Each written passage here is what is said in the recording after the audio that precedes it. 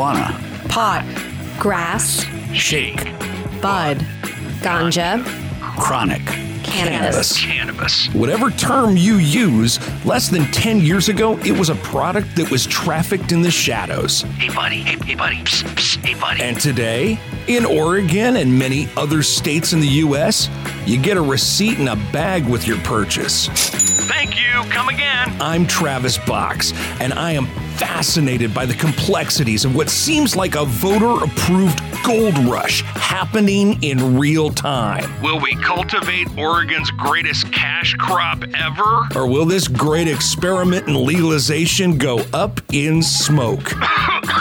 Each episode, I'll sit down one-on-one with the major players in the Oregon cannabis industry, The activists, the medical professionals, the legislators, the economists, the regulators. and the lobbyists. How did Oregon get to this place in history? And where does this budding billion-dollar industry go from here? You see what I did there? You're listening to Mainstream Weedia. On the Coin Podcast Network. In part one of our two-part conversation about industrial hemp, cannabis economist Bo Whitney and I spoke about the potential, locally, regionally, nationally, and globally. And that potential is mind-boggling when you look at the possibilities and all the good the industry could do if it reached its potential. Here in part two, Bo and I will talk about the reality of where the hemp industry stands in the United States right now. And that portrait isn't as rosy. But there is hope if we would only get out of our own way. You're listening to Mainstream Weedia. Hi, this is Jeff Gianola from Coin 6 News, and I'd like to invite you to watch Coin 6 News at 10 on Portland CW. It's our award-winning newscast 1 hour earlier at 10 o'clock. A full hour of the stories that are important to you and your family from the news team that's watching out for you. Plus, Portland's most accurate forecast certified by WeatherRate from Chief Meteorologist Natasha Stenbach. See why more people are switching to Coin 6 News at 10 on Portland CW. Watching out for you. Welcome back to Mainstream Weedia. Bo, your company recently put a survey in the field about industrial hemp, and correct me if I'm wrong, but it's a companion survey to one that you did for the medicinal and adult use industry last year. And some of your findings about where the hemp industry stands were surprising. Well, first of all, there's really not a whole lot of data out there. And that's through no fault of the industry. It actually is a result of the federal illegality of cannabis in general. So for the last 5 years, I've been petitioning the U.S. government to start collecting data on the cannabis industry as a whole, be it adult use, medical, or industrial. Even this year alone, despite Congress saying we need data, the North American Industrial Classification System, which helps provide data on employment and tracking the flow of commerce throughout the United States economy and the global economy, they politely declined my request. They said, we just don't have enough time to figure all this out, despite the fact that I've been talking to them for 5 years. And so there's not a whole lot of data. And a lot of times when policymakers are trying to answer some of these complex questions associated with cannabis, I always ask, well, have you asked the operators?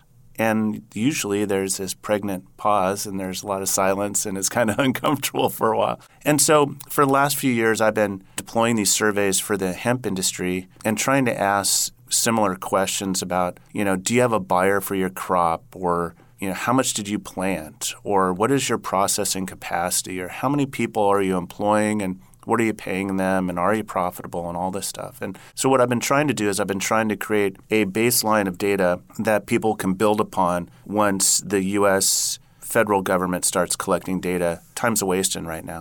And so I put out this survey. It was similar in nature to the adult use and medical because a lot of the policy implications and the like, but I tailored it specifically to piggyback off the previous two surveys that I had on industrial. There were some things in the survey findings that were not surprising and some that actually were and kind of blew my mind. Now, to kind of level set, there was a lot of interest in fiber and grain, going back decades.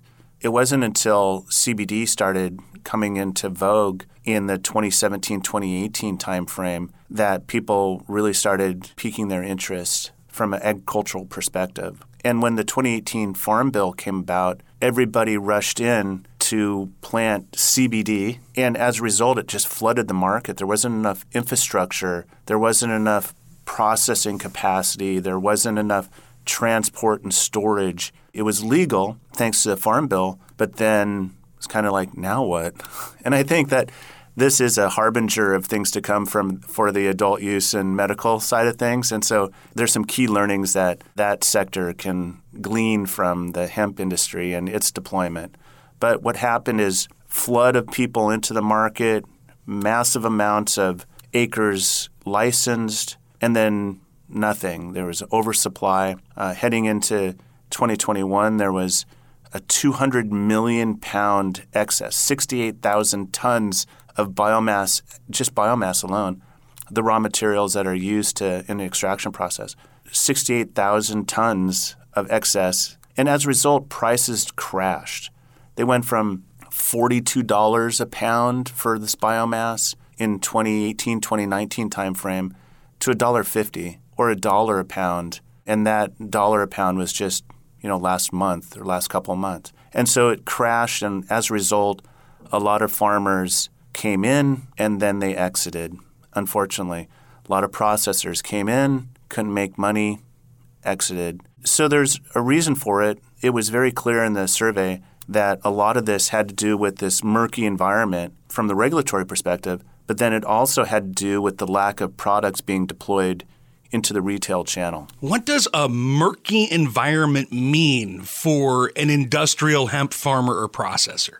Well, part of that murkiness is a result of the fact that, say, for example, the FDA has said that CBD is a drug, but it's saying that because it's defined as a drug, it cannot be defined as anything else, for a supplement, a food ingredient, anything of that nature. Then the DEA, the Drug Enforcement Agency, their policies aligned but didn't align with the USDA in terms of what's illegal and what's legal. There weren't policies deployed. There weren't rules deployed on how to regulate this at a federal level. And because people weren't sure what was legal and what was illegal and what could change overnight, here's another example. Processed materials. And I like to use CBD, even though I've said in the previous episode that it's not about CBD, it's more about fiber and grain. But CBD policy tends to influence fiber and grain pretty dramatically. So on the CBD side, the DEA said any intermediary products that maybe you extract the oil and the oil is concentrated and so therefore it has higher levels of THC in it, before it ultimately reaches the consumer, that was deemed illegal, and then it wasn't, and then it was, and then they said, well, we need to study this. And so when you are not sure what's illegal, what's legal, it tends to seize up the industry, and it tends to really freak out large investors and large corporations that would have otherwise embraced hemp in their product offering, say the likes of Coca-Cola or Procter & Gamble and like, even on the textile side, on the fiber. And as a result of this confusion and how to regulate it, it's just kind of seized up the market. And so that's the murkiness I talk about. Now, in addition to that, when the federal government is not providing clarity, then the state governments feel compelled to step in and provide the type of clarity that they feel comfortable with. And sometimes they get it right, and sometimes they don't. For example, in Oregon, during one of the policy discussions in a large group setting, a state representative basically yelled at me on the phone and said, hemp cultivators are just cartels, and they're growing Delta-8, which is actually a byproduct of CBD, so you can't grow it. And so you're cartels growing Delta-8 and human trafficking. So as a result of that, they proposed legislation that was ultimately passed that enabled counties to impose moratorium on cultivation. And so, in that sense, those have unintended consequences because the moratorium wasn't associated with CBD or any of the cannabidiol or anything like that. That impacts fiber and grain as well. And so it makes Oregon look like an environment where it's not hemp friendly. And as a result, a lot of the acreage that was licensed just 2 or 3 years ago, where Oregon vaulted to be the second largest acres licensed in the United States, now it's 9th and soon to be out. It's been the number of acres licensed in Oregon declined almost 90% over 2 years and declined down to roughly 7,000 acres. And so that's pretty significant. Before the interview today, I actually pulled up the 2022 hemp plan for the state of Oregon, and it's 42 pages long. And even to a layperson like me, it seems unbelievably restrictive, almost more restrictive than the medicinal and adult use market. Yeah, if you think about it, with a viable and legal agricultural crop, the federal government and the state legislature should embrace hemp and nurture its growth and development. But instead, because people don't understand the definition of what hemp is and where it turns into marijuana and all this stuff, the laws are being written that control the industry rather than nurture it and support the growth and development of it. I mentioned the decline in acres licensed. In 2019, there were over 64,000 acres in Oregon licensed. Last year, there were 7,300. That's a lot of farmers that are not farming now anymore as a result. And so this has a pretty sweeping impact. There's the infrastructure that I mentioned earlier, not having that infrastructure. Now that it's kind of in place, there's not enough acreage to support the infrastructure. Not only does these policies that kind of villainize hemp, does it impact the cultivation industry, it impacts all of these other sectors of the economy as well. This may show my ignorance about the processing of industrial hemp, but can the substances that the state legislators talk about, which is the CBD, can those substances be extracted, sent away, and regulated to a different market, and then the rest of the product still be used in an industrial setting? So basically, anything that they fear is stripped before it's sold, and then that stays in the controlled environment of a medicinal adult use market. Yeah, that's a great question, and the answer is yes. A lot of folks don't necessarily want the regulation to ultimately rest at the farm gate, but they want it to be regulated at the product level. And that makes a lot of sense from a policy perspective, because before it gets into the consumer's hands and you give it a last check for public safety and content and all this other stuff. But by defining products as either legal or illegal based upon what's coming out of a field, that just doesn't make a whole lot of sense from a policy perspective. And that's kind of where things are at right now. And as a result, it's preventing people from deploying facial creams and balms and deploying beverages and using hemp in the food chain for animal products and the like. So, yeah, it's unfortunate. And that's the policy implications, the externalities that occur when you have these controlling type of policies versus supportive policies. Have you looked at what policies are working globally and how they compare to the murkiness that we've been dealing with in the United States? Yeah, where the U.S. is significantly different is it takes a long time to get products approved for sale into these retail channels, especially when it comes to food, when it comes to animal feed, when it comes to cosmetics and supplements and the like. And so anything that's ingested, it takes an extremely long time. Now, if you think about it, you don't really think about why regulators should be overly concerned about hemp for animal feed, for example. There's a global shortage of animal feed. It's exacerbated by the Russian invasion in Ukraine. And there's already a global shortage to the point where U.S. farmers and Oregon farmers are culling their herds because they can't feed their animals. And hemp is, once again, a superfood not only for humans, but for animals as well. Now, there's been data submitted for approval in the FDA for 5 years now, and it's still not even anywhere close to being approved for the introduction into the animal food chain. Mind you, hemp for human consumption is considered grass or generally regarded as safe. And so apparently the federal government is okay with human consumption, just not animal consumption. And so this is yet again one of these kind of bureaucratic issues that have been impacting the growth and development in the United States industrial hemp industry, but you're not seeing it as much in other countries. Why hasn't the FDA moved on this for 5 years? Hemp being approved for human consumption, but not as animal feed? Are there big industries that are lobbying against industrial hemp at multiple levels?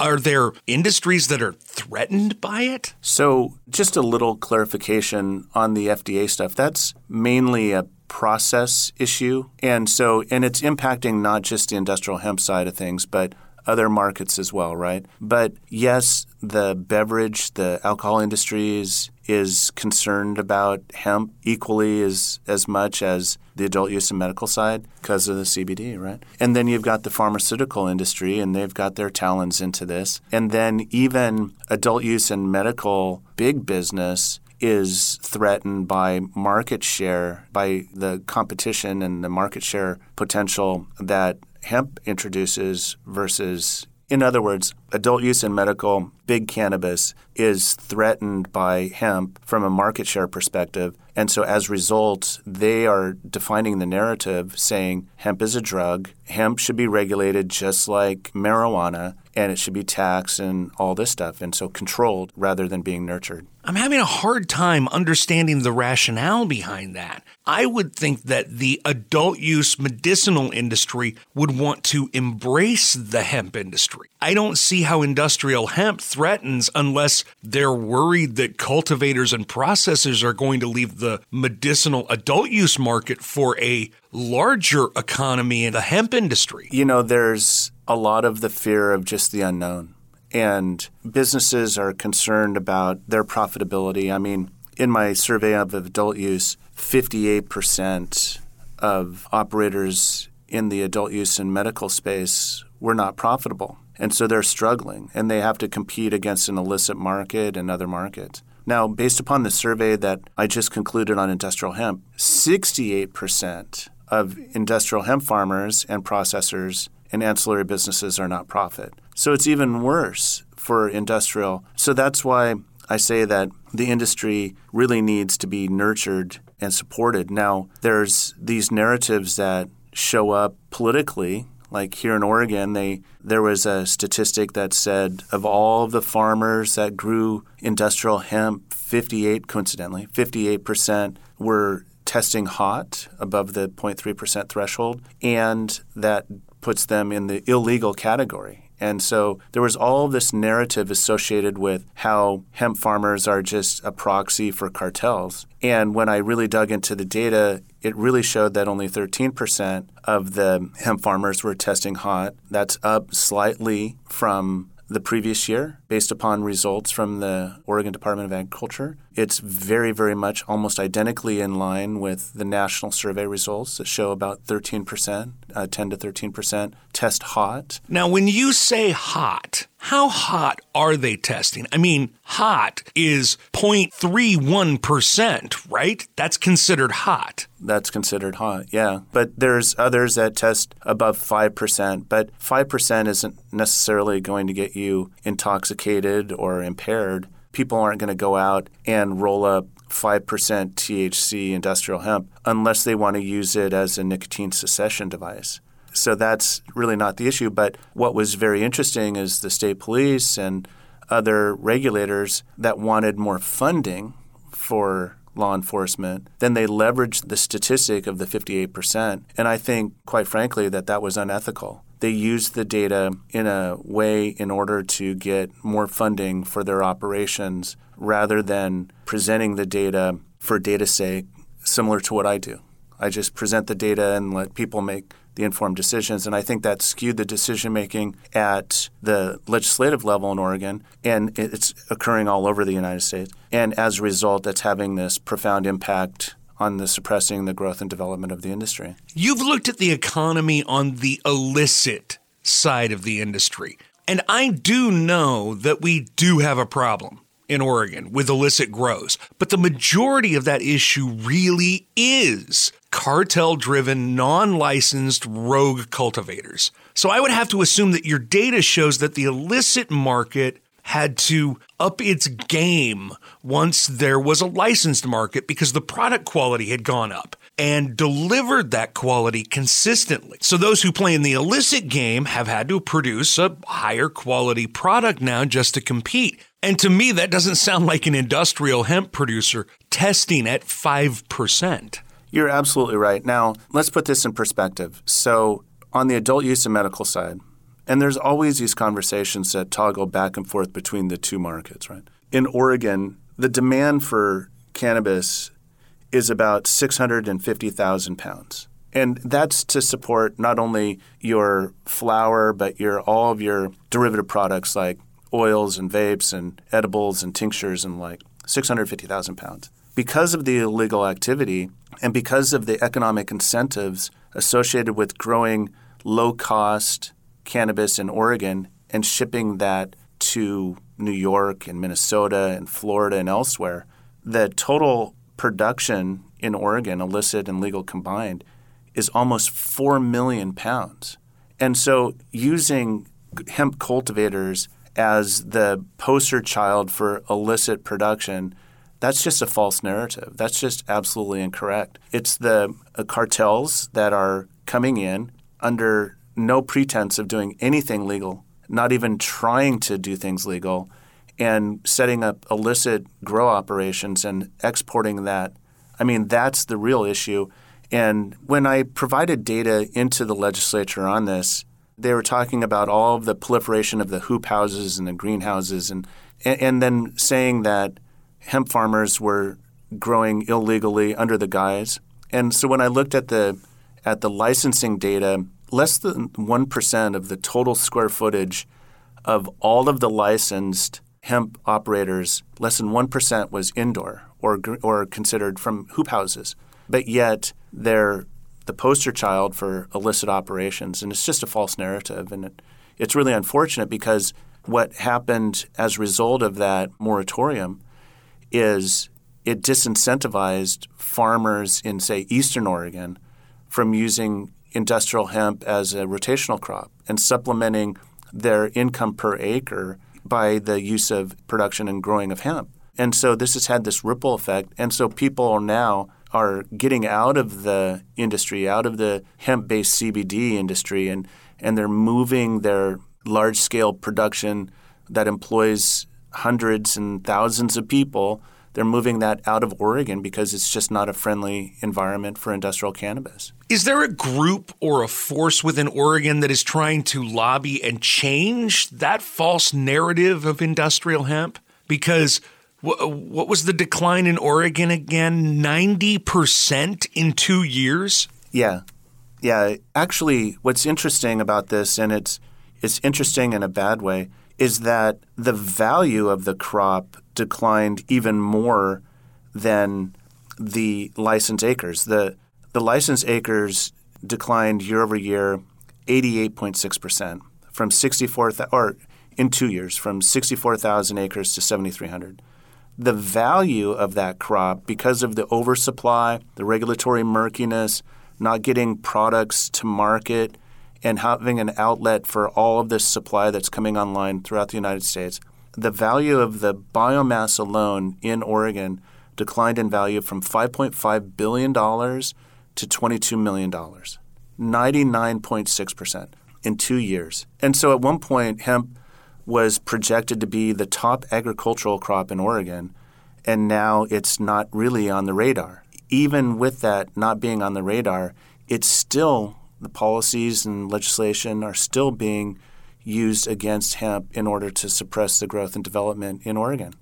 To me, it just doesn't make sense from an economic perspective. How do we change the mind of the legislature? How do we encourage them to look at the data and really challenge that false narrative? Is it going to be by another state's example or another country's example? Is that what it's going to take? Well, you know, when I said that hemp, the way that it's been rolled out, is a harbinger of things to come with adult use and medical, upon full federal legalization. Well, just the opposite is occurring on the hemp advocacy relative to adult use and medical advocacy. There's a lot of thought leaders out there that do look at this as a single plant and that it should be regulated at the product level rather than at the farm gate. That's not necessarily making it into the narrative, but the adult use and medical industry has a voice. But early on in the evolution of that, there was all these different groups and they had different competing ideas and visions and priorities. And as a result, cannabis policy in general at the adult use level,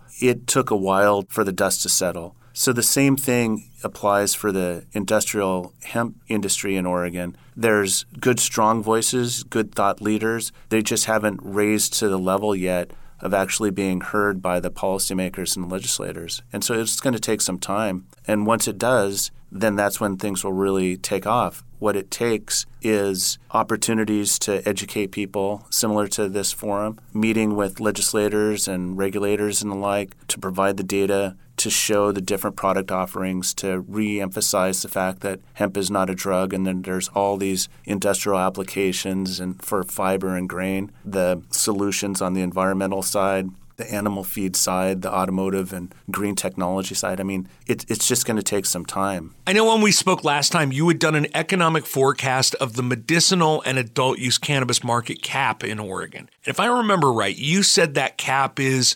$1.4 billion and that we were close to that economic ceiling at almost $1.2 billion. Have you done a similar forecast for industrial hemp in Oregon if we were to have a working model? Oregon, through the evolving and refinement of the adult use and medical programs, have captured about 85% of that, or $1.1 billion. The potential for industrial hemp really depends upon the emerging technologies and how rapidly that they can expand, and then also how quickly the technology can be productized and then deployed into the retail channel. Where I see this going is that there's going to be these large commercial operators, and then there's going to be these hemp-based campuses where you have a processor or a series of processors for fiber and grain and CBD. You have a storage. You have like a grain silo, if you will. Then you have the product manufacturing base that can use those processed materials and refine them and put them into finished goods form. And then you have a co-op of farmers that use their raw materials as a feeder for that type of economic activity. There's a campus out in Prineville that's a good example of that right now, and they're starting to sprout up all over the United States. And so I think this kind of this hub and spoke model where you have farmers supporting these campuses and the campuses drive employment and economic development, I think that's where things will go. It's just going to take some time before they can deploy that and have it really scale up to where it makes a significant impact and consumes a lot of the raw materials, and you can, stand up the industry and reach its full potential. And at full potential, we can use every bit of this plant, right? There's not a leftover. No, and that's what's really interesting about this. There's a circular economy, and so you can use part of the plant to do industrial applications, part of the plant to do this and that and the other thing, and whatever's left over, you can recycle that and reuse it. And so it goes from plant into products and then back into the soil. I mean, you could even use the biochar to supplement the soil and do carbon sequestration. So, there's a lot to this that we're just now touching, scratching the surface on. Where does industrial hemp stand nationally? Are we moving in the right direction? Are the conversations the right conversations, even though we've seen a tremendous decline over the past 2 years? Are you seeing us trying to right the ship and move back toward positive growth? One of my questions in my survey was regarding business sentiment. How positive or negative are you about the future of industrial hemp? And I got a lot of inputs from Oregon as well as nationally, to the point where there's like this 95% confidence level. So pretty solid statistical, capabilities in this data. The sentiment came in at 61. And so it's slightly positive, but not hugely positive. But what was really, really interesting in the data is that there seemed to be these bimodal distributions. And what I mean by that is that there were people that were extremely positive, saying that the future, it's 100, very positive, and then other groups where the sentiment was 0 or 10. So there were two different camps, and part of this has to do with the struggles that they've faced over the last couple of years, declining licensure and declining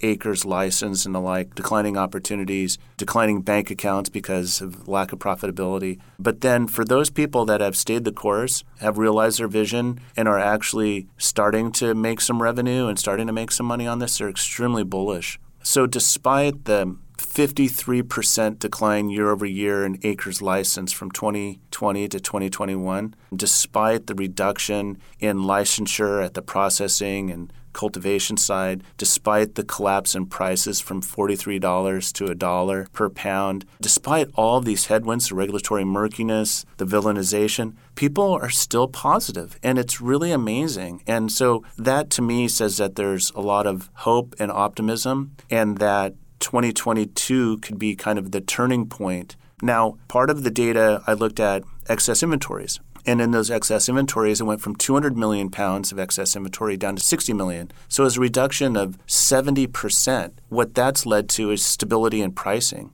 So you're not seeing that free fall in pricing. And as a result of that, then it gives people more hope. And so people are generally going to plant the same or plant higher, plant more. Right now, they're only planting like 42% of their licensed acres. So not a whole lot, but they want to plant more, and they feel like some sense of positiveness to their outlook. And so that to me says that given a little bit of support, given a little bit of regulatory reform, some guidance at the federal level that can help assuage the fears of the state legislators, just with a little bit of nurturing and development and support, the industrial hemp industry is really poised to take off. And I think it's going to start this year and then just accelerate. It's starting to show up in my forecasts, whereas this last year, 235,000 acres licensed. By 2030, I'm forecasting almost 10 million acres. And so that shows that the potential on the fiber side, shows the potential on the grain side with human feed and animal feed.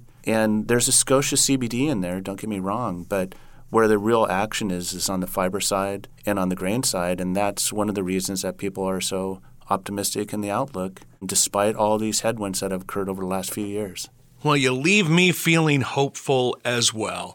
If people want to learn more about the work that you do, how do people find out about Whitney Economics? Yeah, just go to my website, whitneyeconomics.com. It's as simple as that. And my team is very, very responsive to any inquiries. I do a lot of media requests. I think I'm quoted in the media between 5 and 6 times a day. So there's lots of media requests, lots of inquiries. Happy to do some consulting, some reporting, and just really help provide the data that will be used to make good, informed, data-driven decisions, not only today, but in the future. So thanks for this opportunity. Really appreciate it. Bo Whitney of Whitney Economics, thank you so much. You have a standing open invitation to this podcast, and I am sure that we'll speak again in the future. Mainstream Media. What happens when you're a corporate strategist and supply chain expert with no background in cannabis, then get diagnosed with cancer, and on recommendation, use the plant medicinally? If you're our next guest, you recover and co-found a female-owned and operated top-shelf cannabis cultivation company. We'll introduce you to the CEO of Alibi Cannabis on the next Mainstream Media on the Coin Podcast Network.